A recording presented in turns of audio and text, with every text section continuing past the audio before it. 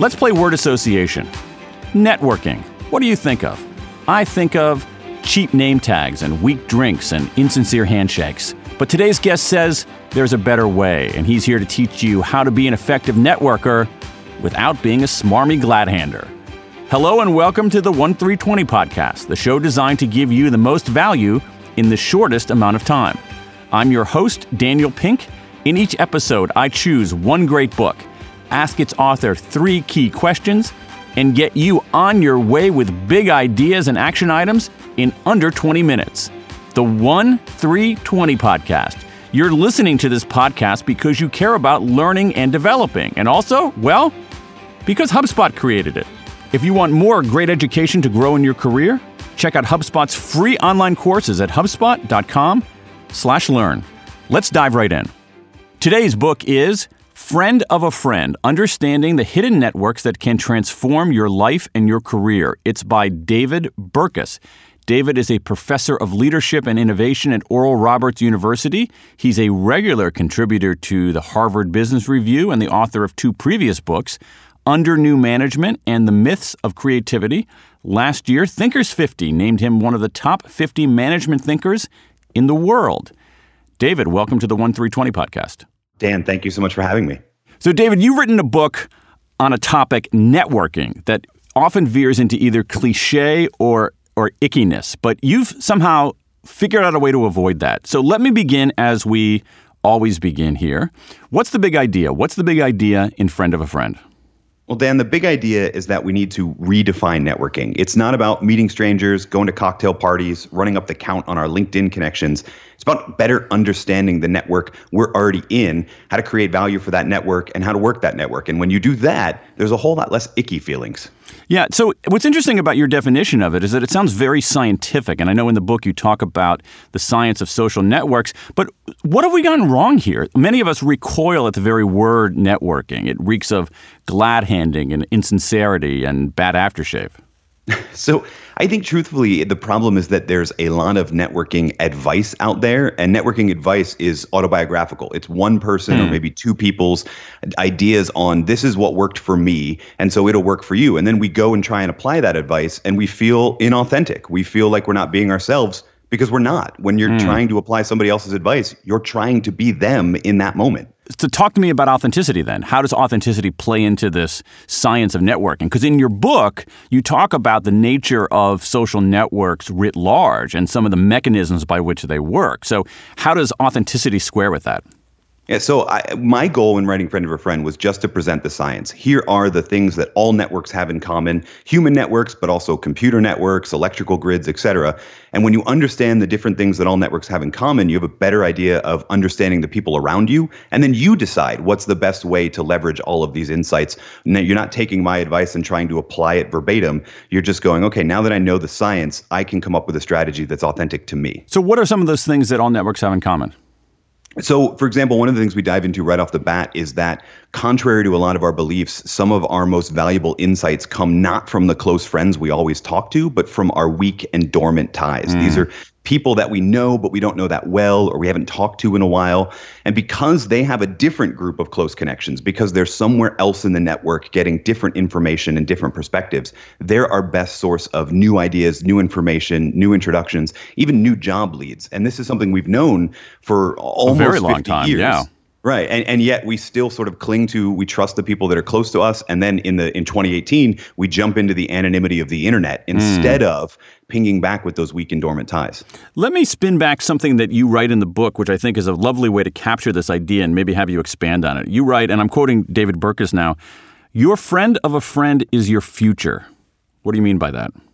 So this is a fascinating insight from 2 researchers, Nicholas Christakis and James Fowler, who found that your friends have a powerful effect on your life. I mean, your friends literally make you fat over time. They also affect smoking rates, happiness rates, and a myriad of other things. But so do their friends and their friends' friends. So they call it the 3 degrees of influence. Your friend of a friend of a friend has a statistically significant impact on your life as well. All the more reason to better understand the network that you're around. You also talk about the nature of networks, and you have some interesting points there. Even this idea that maybe we should stop thinking about whether we have networks. one of the things we get wrong is just a matter of semantics. You can't build your network. You can't grow your network. You don't have a network. You exist inside of a network, and your best bet is to understand, where am I in that network and who do I need to get connected to? So it's a matter of understanding, I guess, the context. And you write about we are embedded in networks. How do we get better at understanding where we sit within that network? So some of it has to do with, again, that weak and dormant ties idea. I think we also need a good idea of who are the connectors in that network. Is it us or is it someone else? Who are the people that are making the introductions and keeping the community together? Those are the people that tend to be in the center if we were to draw a network map. And for a lot of us, our goal is either to be in that center or to be the person that's connecting one community to another, what we call this idea of structural holes and brokering the gap that is a structural hole between two communities. Either one is a good strategy, but we need to be really clear on which one we are. It's all very interesting, David, but let me ask the second question we always ask here, which is this. Why should I care? So we know in a pure instrumental way, we know that the study of networks and understanding the network you're in has a powerful effect on your career. In several studies, teaching executives to see what sociologists call social capital, the value of the network around them, and how to extract that value. It affects their rate of promotions, their salaries, and a myriad of other things. I think more important than that is that 3 degrees of influence we discussed with Christakis and Fowler. The idea that your network, up to friend of a friend of a friend, has an impact on your overall well-being is perhaps even more important. There's a reason in the subtitle we didn't just stop at career. Networks transform your life and your career. And in this era of social media, I mean, how should we think, though, about networking? Everything I've read says that Twitter and Facebook and those kinds of networking actually bring us down because they're an orgy of social comparison and conflict and confirmation bias. So they do, and there's a myriad of reasons why. The best way I've come to sort of synthesize all this research is that online tools for social networks should be a supplement to, not a replacement for, your existing offline network. So if you're just interacting online and you feel like you're getting actual human interaction, no, you're actually probably getting increased loneliness, increased depression, et cetera. On the other hand, we talked about the power of weak and dormant ties. Twitter, Facebook, LinkedIn, these are all platforms where your weak and dormant ties are broadcasting information about your life that you can use to start up a conversation with them and reach back out to them. So there are powerful uses for these tools, but they're a supplement to what's going on in the real world, not a replacement for it. So we know the big idea is that networking operates based on a set of scientific principles, characteristics of all networks, and that we should think about our own personal networks, not as something that we have, but as something that we're embedded in, and something in which we do better when we're authentic and when we draw on weak and dormant ties and fill structural holes. We know that we should care because our network has a profound effect on our career trajectory and even on our physical and emotional well-being. So, David Burkus, let's go to question number 3. What should I do? Let's start with managers.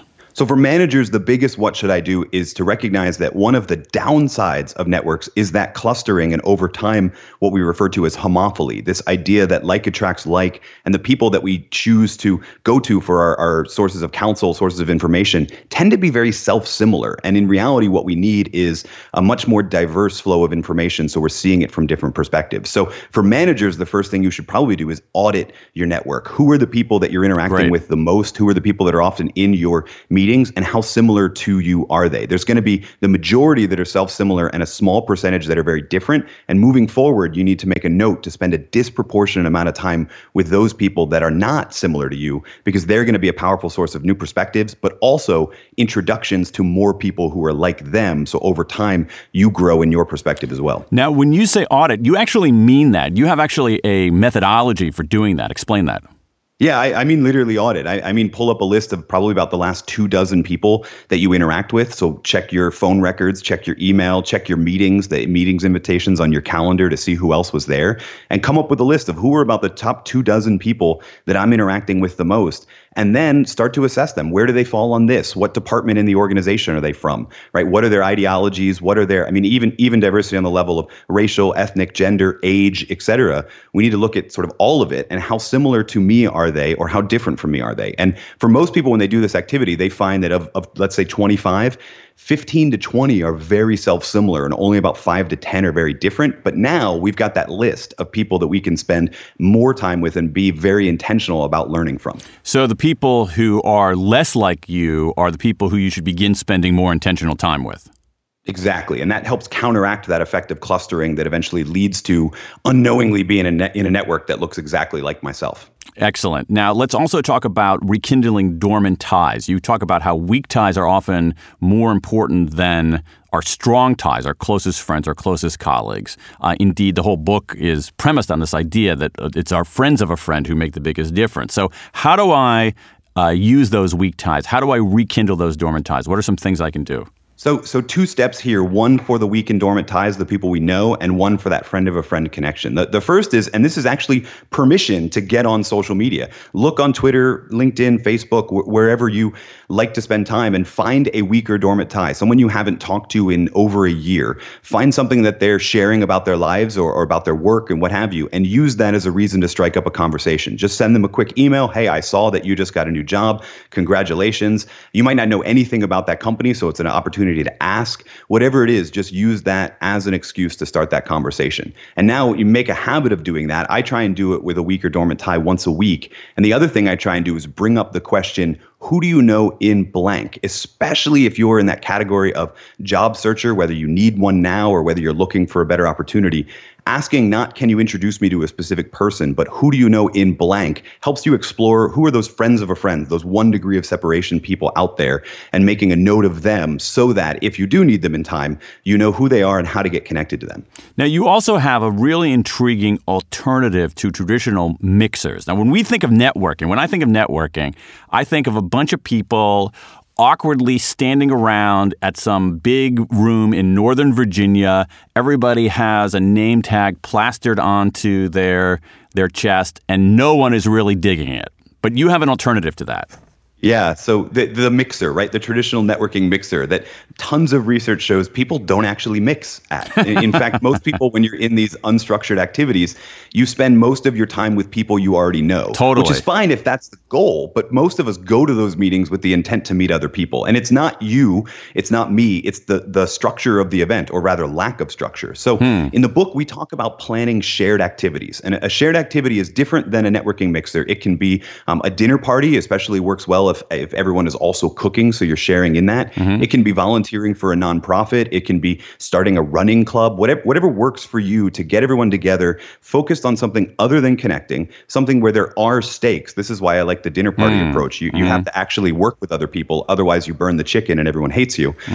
So something where there is something approach and something that draws a diverse group of people together. And when you focus not on connecting with others, but on mutually achieving that shared objective, you find you end up meeting and getting along with people you wouldn't have met in that mixer room in Northern Virginia, et cetera. So everyone has a little bit different type of activity, but this is I think the takeaway and the what you can do for everyone, which is start to plan or start to attend those shared activities. They're a far better way to network almost by accident. Yeah, you even suggest beginning a dinner group. Yeah, so in the book, we profile several different dinner groups that I love. One thing they have in common is that it's more than just, hey, come and we're going to cater your dinner. It's we're all going to get together to do it, and the act of cooking as a group. I think a lot of times you have to be careful to curate the list, and so we profile several people that do that. But almost anyone can get started by saying, hey, I'm gonna invite 6 friends, preferably 6 weak or dormant ties, and then I'm also going to invite them to bring a +1, not a spouse or a romantic partner, but just somebody else they think this group would meet. And that way your dinner party is always a mix of weak and dormant ties and new connections for you to meet. Do you include your strong connections there? So you can. It again depends on your goals and what you're trying to do. Often, especially if you're going to go to like 12 or 15 people in this, 1 or 2 strong connections who have been there often, who know you and like you, et cetera. But again, most of us encounter our strong connections by default through our day-to-day. And so really when we want to leverage the power of the network that's around us, those weak and dormant ties, those friend of a friend connections, the people that can connect us to other communities, they're where most of the value lies, and they're where most people have to be intentional about connecting with, because the strong ties kind of happen by default. That approach to networking already makes me feel more comfortable, a shared activity versus a mixer. But one thing that makes me a little uncomfortable is this feeling that, do I have to be an extrovert in order to have an advantage here? So I don't think you do. And in fact, there's some research that suggests that introverts over the long term might be better networkers. The research for this comes from a phenomenon. It's a very $2 SAT word called multiplexity. The idea, I know, right? The idea is that we have numerous different contexts for connecting for people. So if we only know each other through work, that would be a uniplex tie. But if we know each other from work and our children go to the same school, or maybe we go to the same gym, or we like the same sports team, that becomes a multiplex tie. There's multiple different contexts for connections. The extroverts going to those networking mixers in Northern Virginia, they're the ones that are working the room and having superficial conversations with everyone. They're going to build more connections, but they're going to be uniplex ties. The introverts who have the deeper conversations, stay with me and I'll talk to just 2 or 3 people that night, they're going to build multiplex relationships. And over time, you build a deeper relationship faster with someone with higher levels of trust if you build a multiplex tie. Fascinating. We also talked about some of these structural holes, and you write about the importance of connecting between industries rather than inside a single industry. What's some advice for that?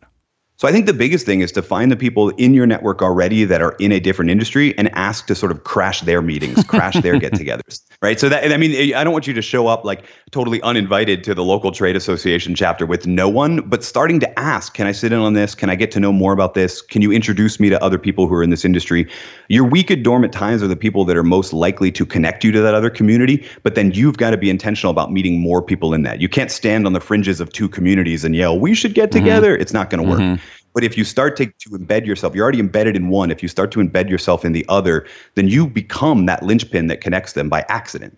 Let me recap that advice because there are 5 great nuggets here. 1, audit your network. Take a careful look at who you're spending time with to make sure you're not in an echo chamber.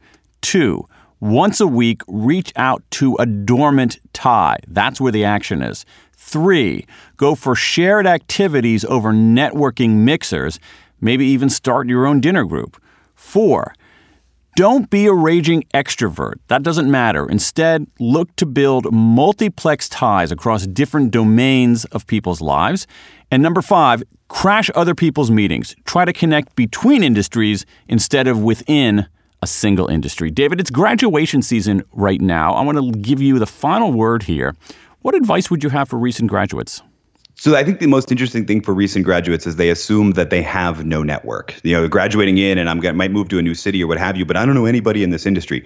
The truth is you do. You start exploring the weak and dormant ties. You start reaching out to friend of a friend, including people you went to college with, but also friends of your family, what have you. You start to explore the network you're already embedded in, and I guarantee you can find a path to that thing that you want to do once you graduate.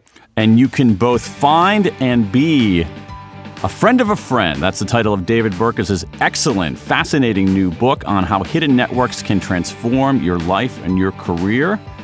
David, thanks for being with us. Thank you so much for having me. Thanks for listening to the 1320 podcast. If you want more great education to grow in your career, check out HubSpot's free online courses at hubspot.com/learn. And if you enjoyed this podcast, please rate it and review it on iTunes, Stitcher, or wherever you leave your ratings and reviews.